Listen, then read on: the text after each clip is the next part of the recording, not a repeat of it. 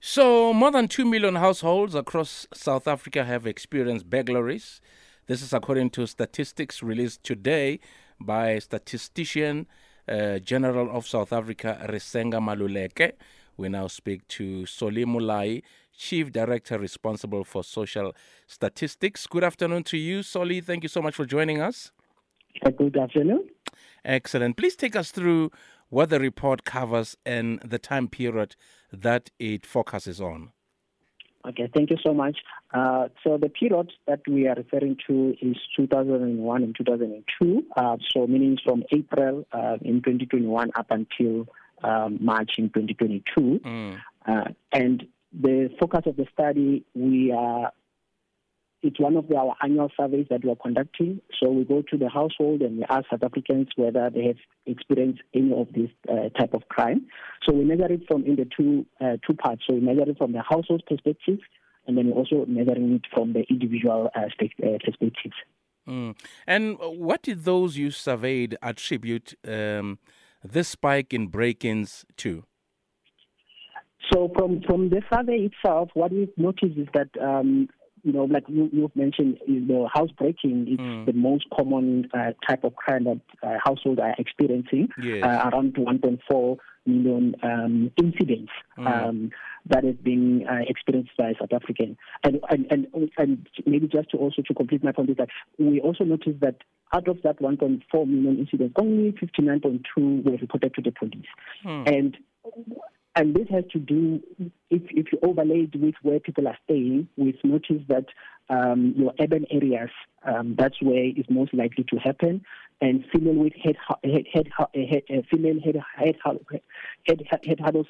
females are the ones who are most likely to experience this. And the other part that I've also noticed with the housebreaking is that it normally happens around June and December. And I think maybe you want to know why June and December. And this is the reason being is because housebreaking is a non-contact crime, meaning it's always happening it happens when somebody is not in the household. Yes. So in June, we know it's during June it's school holidays, and December we know it's always there's holidays. Yes. So that is how the survey is actually giving us some insight in terms of the housebreaking. And which parts of the country showed the highest numbers? So it depends on the crime. So let's take again the housebreaking. It's most likely to happen in KZN and also in Gauteng and other provinces like your Northwest.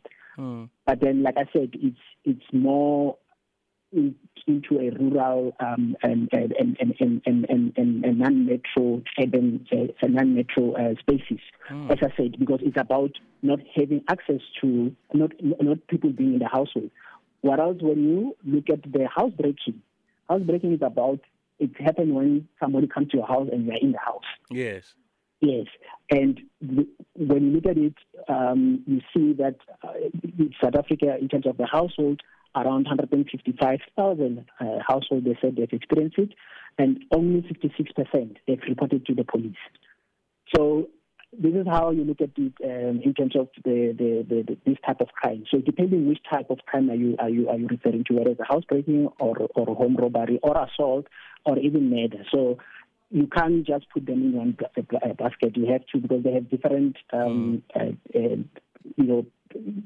different in nature in terms of how they occur in the household. And how do these stats differ to the SAPS crime stats? Okay, so police, on a quarterly basis, they report the number of cases of the crime that is being reported. So from their end, they're giving South Africa how many crimes they've been reported to them. Whereas in our case, we go to household and then we ask whether have you experienced this type of crime. So both sources are important because they complement each other. Because as I said, not all type of crime are reported. For example, you may lose your pen, or you may lose your cell phone, or even your bank card. You may not necessarily go to the police, but you may go to your bank. So when you get to your household, we ask you whether have you experienced this crime. You will say yes, but you didn't report it to the police. So that's what I'm saying. Both data sources are quite important because they give a whole holistic picture of crime and also safety in South Africa. Very interesting that, some people don't report these crimes to the police, because I take it if someone breaks into my house, they steal TV, they steal phones. In order for me to record them, to get them back, I need to go to the police, get a case number, and talk to the insurance. Yes, that's what most South Africans will probably do. But at the same time, also when you break that with where people are staying in a rural setting, you find that housebreaking happens and is not reported. So it's depending on what is being stolen in the particular household.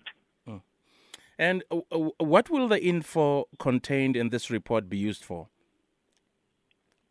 Come again? I'm saying, what will the information contained in this particular report be used for? Okay, so the report, like I said, one of the key things is to report on the SDGs in terms of how South Africa is doing around the SDG, especially SDG 16.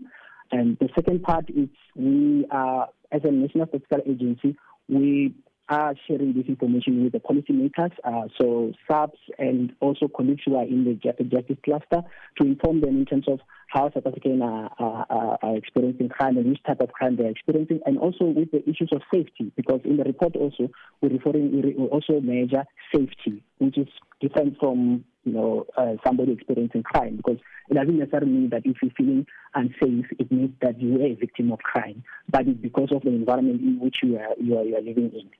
Chief Director responsible for social statistics, that's our guest today, Solly Molayi. Thank you so much for chatting to us. Thank you so much. Bye. Excellent. There you go. Solly Molayi, the Chief Director responsible for social statistics. Yes, the numbers are out. More than 2 million households across South Africa have experienced burglaries. So there you go there. I don't know, how do we move forward? But I think a lot of people will say people don't have jobs. Too many people loitering as well. Yeah. They get up to no good. Sometimes, I remember when I reported my burglary incident, one of the policemen, they said, it's probably your friends who actually burgled your house. And that's it, eh? Just like that. And I just told them to leave. And then the other time, you go to the police station, they say, no, go back to where the burglary has been and then phone us and then we'll come. And they never did. But you don't answer your phone. I've called once or twice the police station. They did not answer me. They blue-ticked me. Yeah.